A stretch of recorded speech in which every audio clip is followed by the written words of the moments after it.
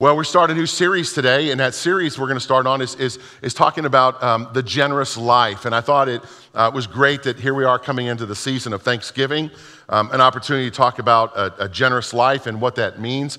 I think if we look at the scriptures, and if we're going to be good students of the scriptures, we not only want to know like what the books of the Bible have to say, but we also want to make sure that we understand what the focus of God's words are. And I bet if some of you might not know this, but let me just share this with you. If you were to look at all of the teachings of Jesus, we would see that Jesus talks about the kingdom's coming. We'd see that Jesus talks about relationships.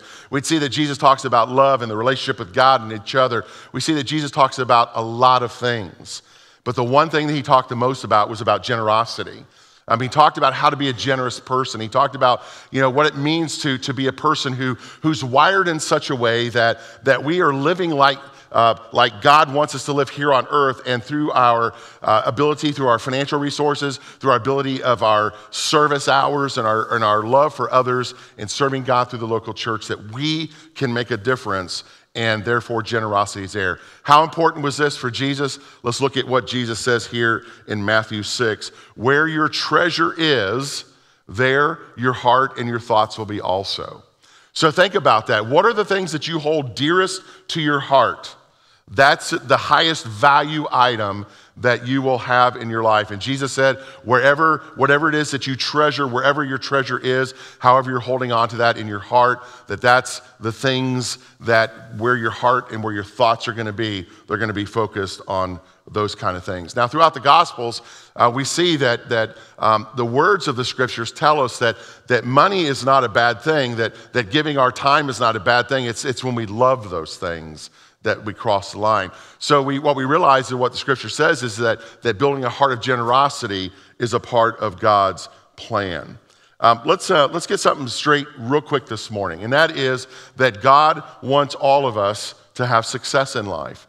Nowhere in the Scriptures do I read where it says that God doesn't want us to have success in life. When I talk about success, I'm not talking about the biggest house in the neighborhood. I'm not talking about the most investments that anyone could ever have. What I'm talking about is joy and happiness. And what we realize is that no matter what all we have with wealth in this world, cash cannot buy joy and it cannot buy happiness. So God says that a way for us to be joyful and happy is that we need to make sure that we're keeping our eyes on God. That God is the center and the focus, the number one priority in everything that we see in life.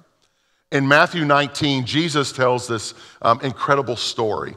He talks about a guy, he calls him the rich young ruler. Some of the translations in the Scriptures call it a rich, wealthy young person or a wealthy business person, however you want to term that. We know that this was a person who had a lot of assets of the earth. And we don't know how he got all these assets. We don't know if it was inherited. We don't know if he just worked hard and had, a new app that he sold on Google and it went exploded or anything like that. We just know that he had a lot of money. And what we find out is that he runs to Jesus. And in this chapter, he runs to Jesus and he asks a really great question.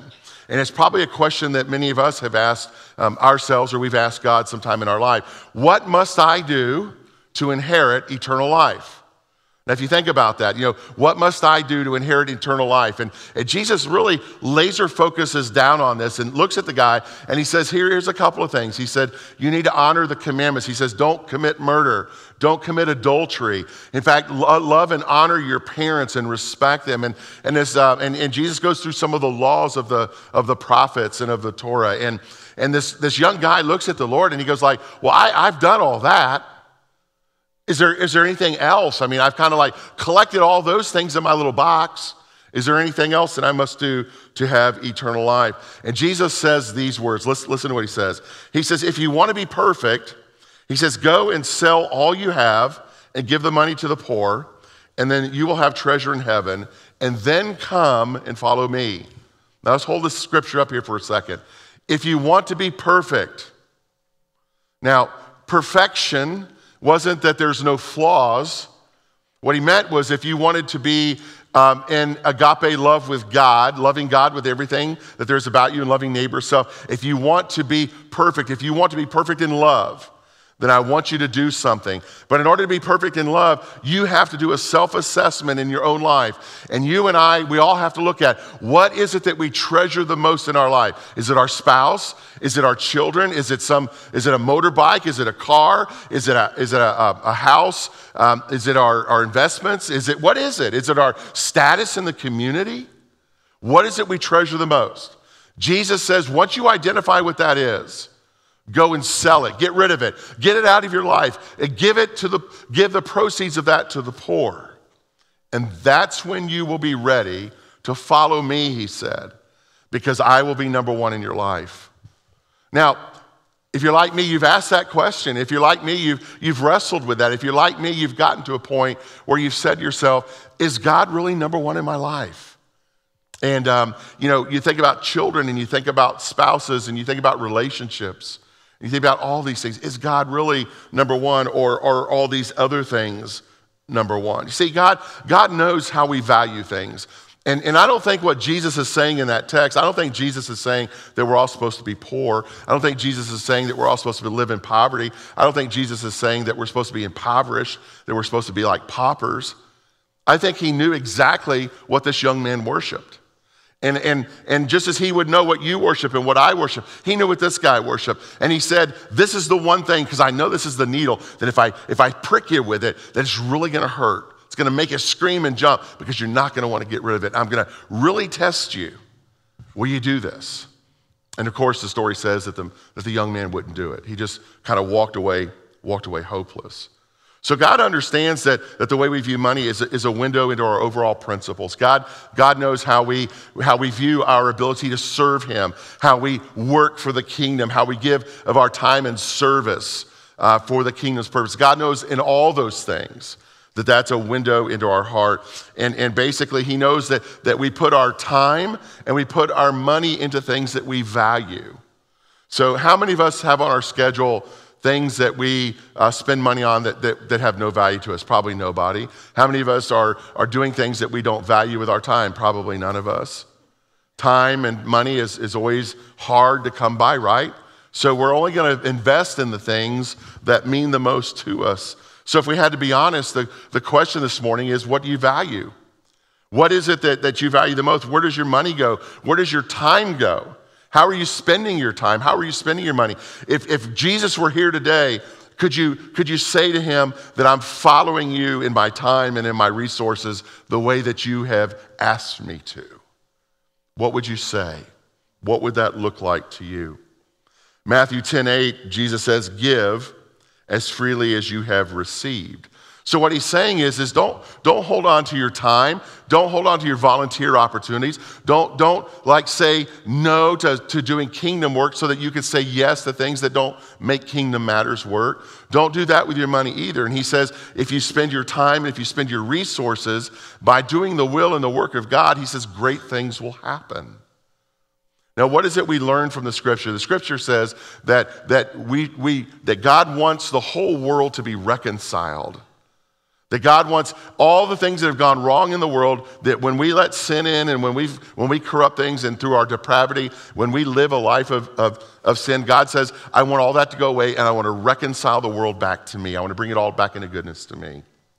So what we understand is that when we take our resources and we send that back into God, let me tell you what happens. We start meeting people for Jesus. We start helping people get fed. We start working with government to deal with laws that maybe are harsh on some justice issues. We can go across the street to Highlands Park and meet our new neighbors that are moving in.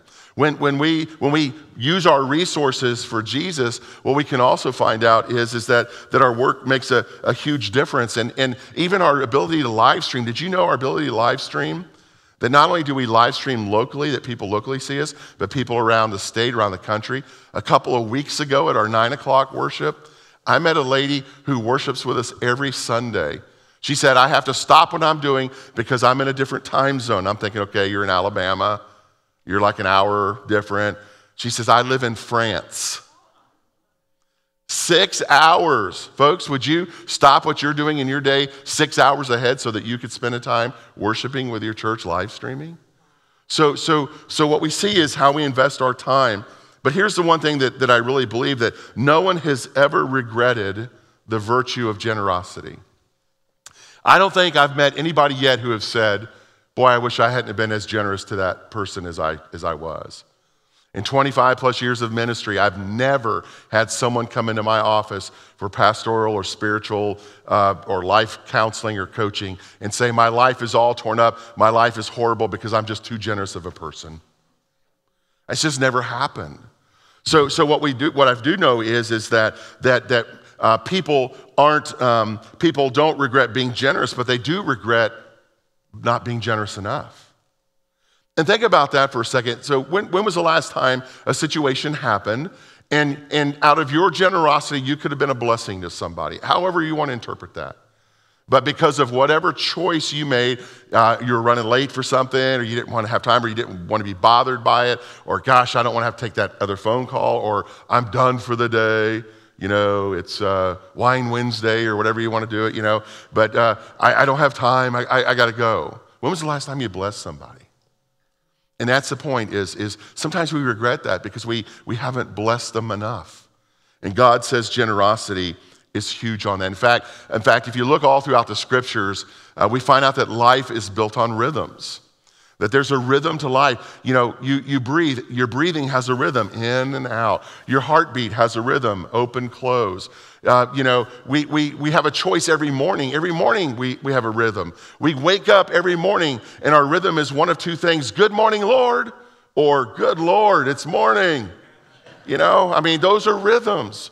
And when we read the scriptures, we find out that the rhythms of life are as follows. God says, if you want to be closer to me, then you need a rhythm of prayer in your life. If you want to be my disciple, then you need to have a rhythm where you read the scriptures daily. If you want to be a part of my plan, then you need to have a rhythm of love and understanding and forgiveness. If you want to, it's rhythm. But he also says that there's a rhythm of generosity. That we can't be in love with God and not love what God's work is into the community and the world. That we can't love God and just love ourselves, but that we must love others, and we do that through generosity. The Apostle Paul outlines for us the rhythm of generosity in his first letter to the church in Corinth. And here's something we have to understand about Paul. Paul wrote several letters. In fact, we have several of the letters. Don't have all of Paul's letters in what we call the Bible today, but we have some of them. And what we find out is that Paul is constantly writing these new Christian communities. In fact, they were called followers of the way at that time. Jesus was the way. They were followers of the way. So Paul is writing them, and in all of his letters, he's really answering their questions. So he's catching word from Rome, and he's catching word from Corinth and Galatia and Philippi and all of these other regions, and he's catching word about how early believers and followers of Jesus were struggling. They needed to know about doctrine. They needed to know about resurrection. They needed to know about relationships. So in all of his letters, Paul is actually writing back saying, these are the answers to the questions that you have. Kind of be like going on, trying to find a new healthcare network, frequently asked questions. Can I find a good one? No. Can I, so it's these questions. So what we learn in his first letter to the church in Corinth is he's dealing with some vast subjects. He's answering questions on doctrine. He's answering questions on relationships. He's answering questions on what it means to be the church in chapter 13, what it means to be in love, what it means to love more than anything else, and that love's the highest value even over faith and hope. He talks about idolatry. He talks about cleanliness laws. He talks about holiness. But if you've ever poured into the life of somebody else, and let's say you sit them down and you're constantly pouring into them, and you've got like 30 minutes and you're just going over and over and over, what's the one thing that person's going to remember before they leave? It's the last thing you tell them, right? What's going to be the last thing you remember about today's sermon? Nothing. But anyway, so it's going to be the last thing that I tell you. And that's what Paul did. Paul said that there's all these things we're going to talk about, but then it gets to chapter 16, the end of the first letter to the church in Corinth. So Paul's talked about resurrection, he's talked about all those other things, and then what's the last thing that he wants us to know, because it's the most important thing. Listen to what it says. about the collection for God's people. Do what I told the Galatian churches to do. Stop there. This isn't something that he's just specifically saying to the church in Corinth. Paul says this is a rhythm. This is a way of life for all of the Christian churches, all of the followers of Jesus. This is a way of life. This is how you're supposed to do it. He says, on the first day of the week, each one of you should set aside a sum of money in keeping with his income, saving it up so that when I come, no collections will ever have to be made. Guys, can you imagine walking into a church on Sunday and never seeing a time of offertory? Of never having to see a bucket or a plate come around where we ask you to give a gift back to God. Can you imagine that time? I mean, that's what Paul is saying, that we shouldn't have to just like intentionally do these things, but that if we all just honored God and set aside our best from the first day, that God would have what was honored and God's work would complete and move forward without any problems. He says, then when I arrive, I'll give you letters of introduction to the men that you approve. So in other words, you're going to approve the people that are taking this offering, approve and send them on with your gift to Jerusalem. Jerusalem was like the hub at that particular point. That's where James was, quote unquote, the bishop of the church of Jerusalem, the half-brother of Jesus. So James is there, and so he says, bring it all to that place, and if it seems advisable for me, I'll go also, and they will accompany me. So Paul says, in order to be a follower of Jesus, you and I have to take what is our best, and we've got to give our best first to God. How much time do you have in a day? How much time do you have in a week? How much time do you have in a month or a year? You take the best of that time block and you get your calendar and you draw a big red X through it. I tell that to new couples that are getting married. We talk about red X time. Take out your calendar. Before you put anything else on it, put some red X's on dates that are only for the two of you. And you cannot compromise those dates. And then fill in everything else. So how will you, how will I, how will we give our best of our time, our talents, and our monies to God before anything else that we do? And that's what Paul is saying. Paul is saying, don't do it last, but do it first. And I think for a lot of us, we look at, well, I know what my mortgage bill is. I know what my car bill or my rent bill is. I know what my, cable bill is. I know what, how much I spend on video games every month. I mean, we start going down everything. And at the end, we go like, I don't have anything left. Okay, God, somebody else will pick me up this month. And think about that. Paul says it's about rhythm. It's about priorities. And what's the priority that we place in life? Where your treasure is, that's your heart. In Acts 2:42, we've come to know that, in Acts chapter 2, we've come to know that that's like the chapter on the church, okay? And we find out how the church is defined and how it's put together. It's a beautiful picture of what the church is supposed to be. Listen to what Luke writes here. He says, they joined with the other believers and they devoted themselves to the apostles' teaching and to fellowship. Fellowship usually meant that they were like, playing dominoes or playing, canasta or whatever games we play, or they're hanging out. They're eating a meal. Somebody's bringing that, green congealed salad that always shows up at church meals. Somebody's bringing a casserole. They're fellowshipping. They're eating together, sharing the Lord's Supper. So now all of a sudden, it's getting serious. So in addition to reading Scripture and catching up on each other's lives, now we're going to have the sacrament. We're going to have the Lord's sacrament, and we're going to pray together. And then beyond that, it says that they were together constantly. Now, what it doesn't say is that they liked each other all the time. It doesn't say that they never fought. It doesn't say they never disagreed. In fact, some of the greatest disagreements we'll ever see happened in the early church. Go read the book of Acts and you'll see all the disagreements. But they were together. They chose to be together constantly, and they shared everything they had. They had it. You don't. I shared with you.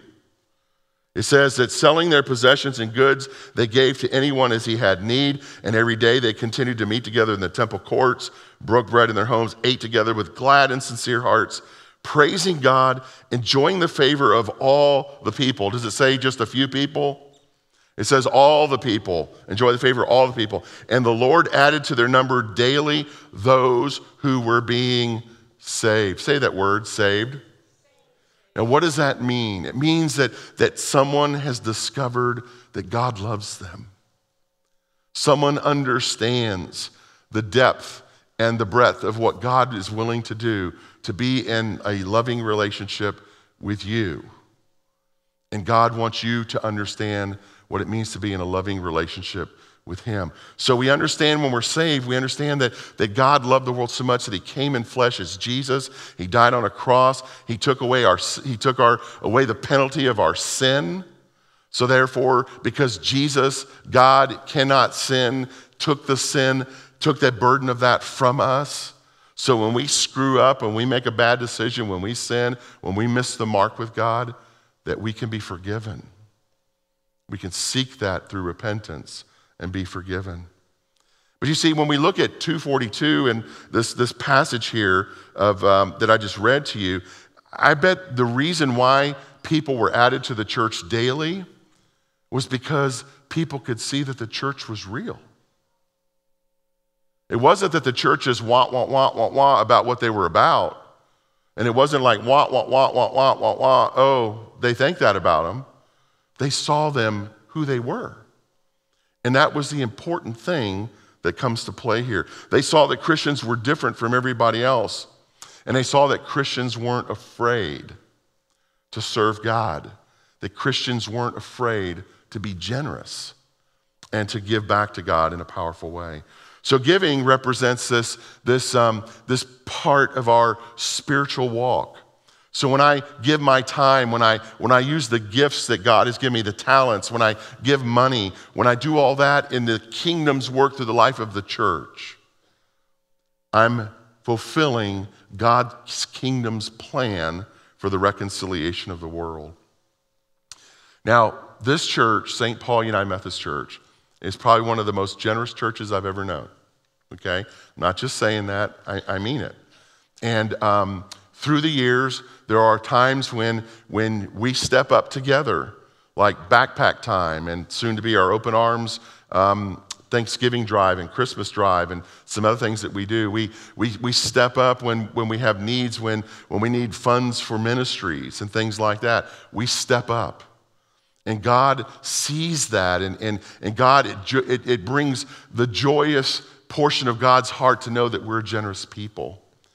And I want you to understand that your generosity matters. When you volunteer, when you help out with a financial gift, when you use your gifts and talents to serve God through this church, it matters. Kingdom work is being done, and heaven will be a crowded place because of what you do.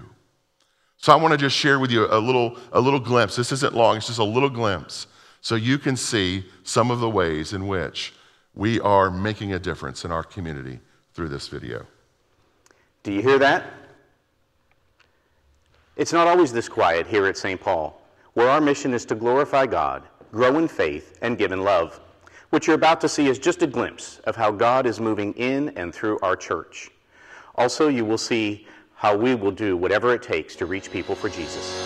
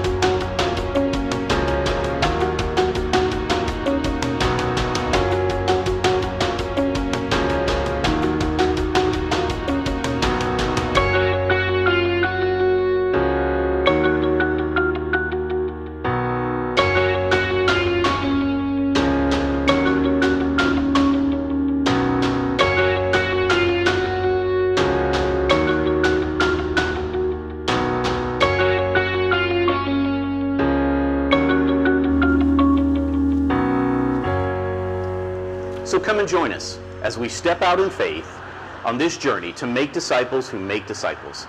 The best is yet to come here at St. Paul. Amen. Let's give God a praise offering. Amen. Amen. You know, sometimes we get caught up on how many people are actually sitting in a building for worship on Sunday. And I've come to know that the church isn't a building. I mean, we have hundreds of people that live stream, every month. And so it's not just what happens in this building, but it's also what happens in our ministries. And that was just a small glimpse. If you've been a part of St. Paul in any particular way, if you have attended a few times, if you've helped in giving of your time or your talent, or if you've been here for a while, you should have received a letter from me this week. And in that letter was a copy of this ministry impact report for 2019. And I hope you took a chance to look this over. This really shares some significant ways in which God is at work and alive through this local church, and about how we are making an impact in our community. If you didn't get a copy of one of these, let us know. We'll make sure that we get that to you. They're available in the church office. You can go on our app or on the website and catch it there as well. But I want you to be thinking about, because in the next couple of weeks, we're going to have an opportunity to make our commitments to the ministry of this church for 2020. And as Felix said, the work doesn't stop. In fact, greater things are coming, and it's going to require all of us to come together. So we're going to have a giving card that if you didn't receive it in your letter, you'll be getting it shortly. There'll be some that'll be available here in the seats as well. And we want you to pray over that, how you will help support the ministry and missions of this church for the year 2020. And let me thank you in advance for all that you do and for the glorious things that we'll see. We're going to come together on the 24th, and we'll consecrate those cards here. If you're going out of town for Thanksgiving holiday, just send them into the office. We want to include that here, or you can do it online. Those of you that are live streaming, join up with us and make this church, the mission and purpose of this church possible. Amen?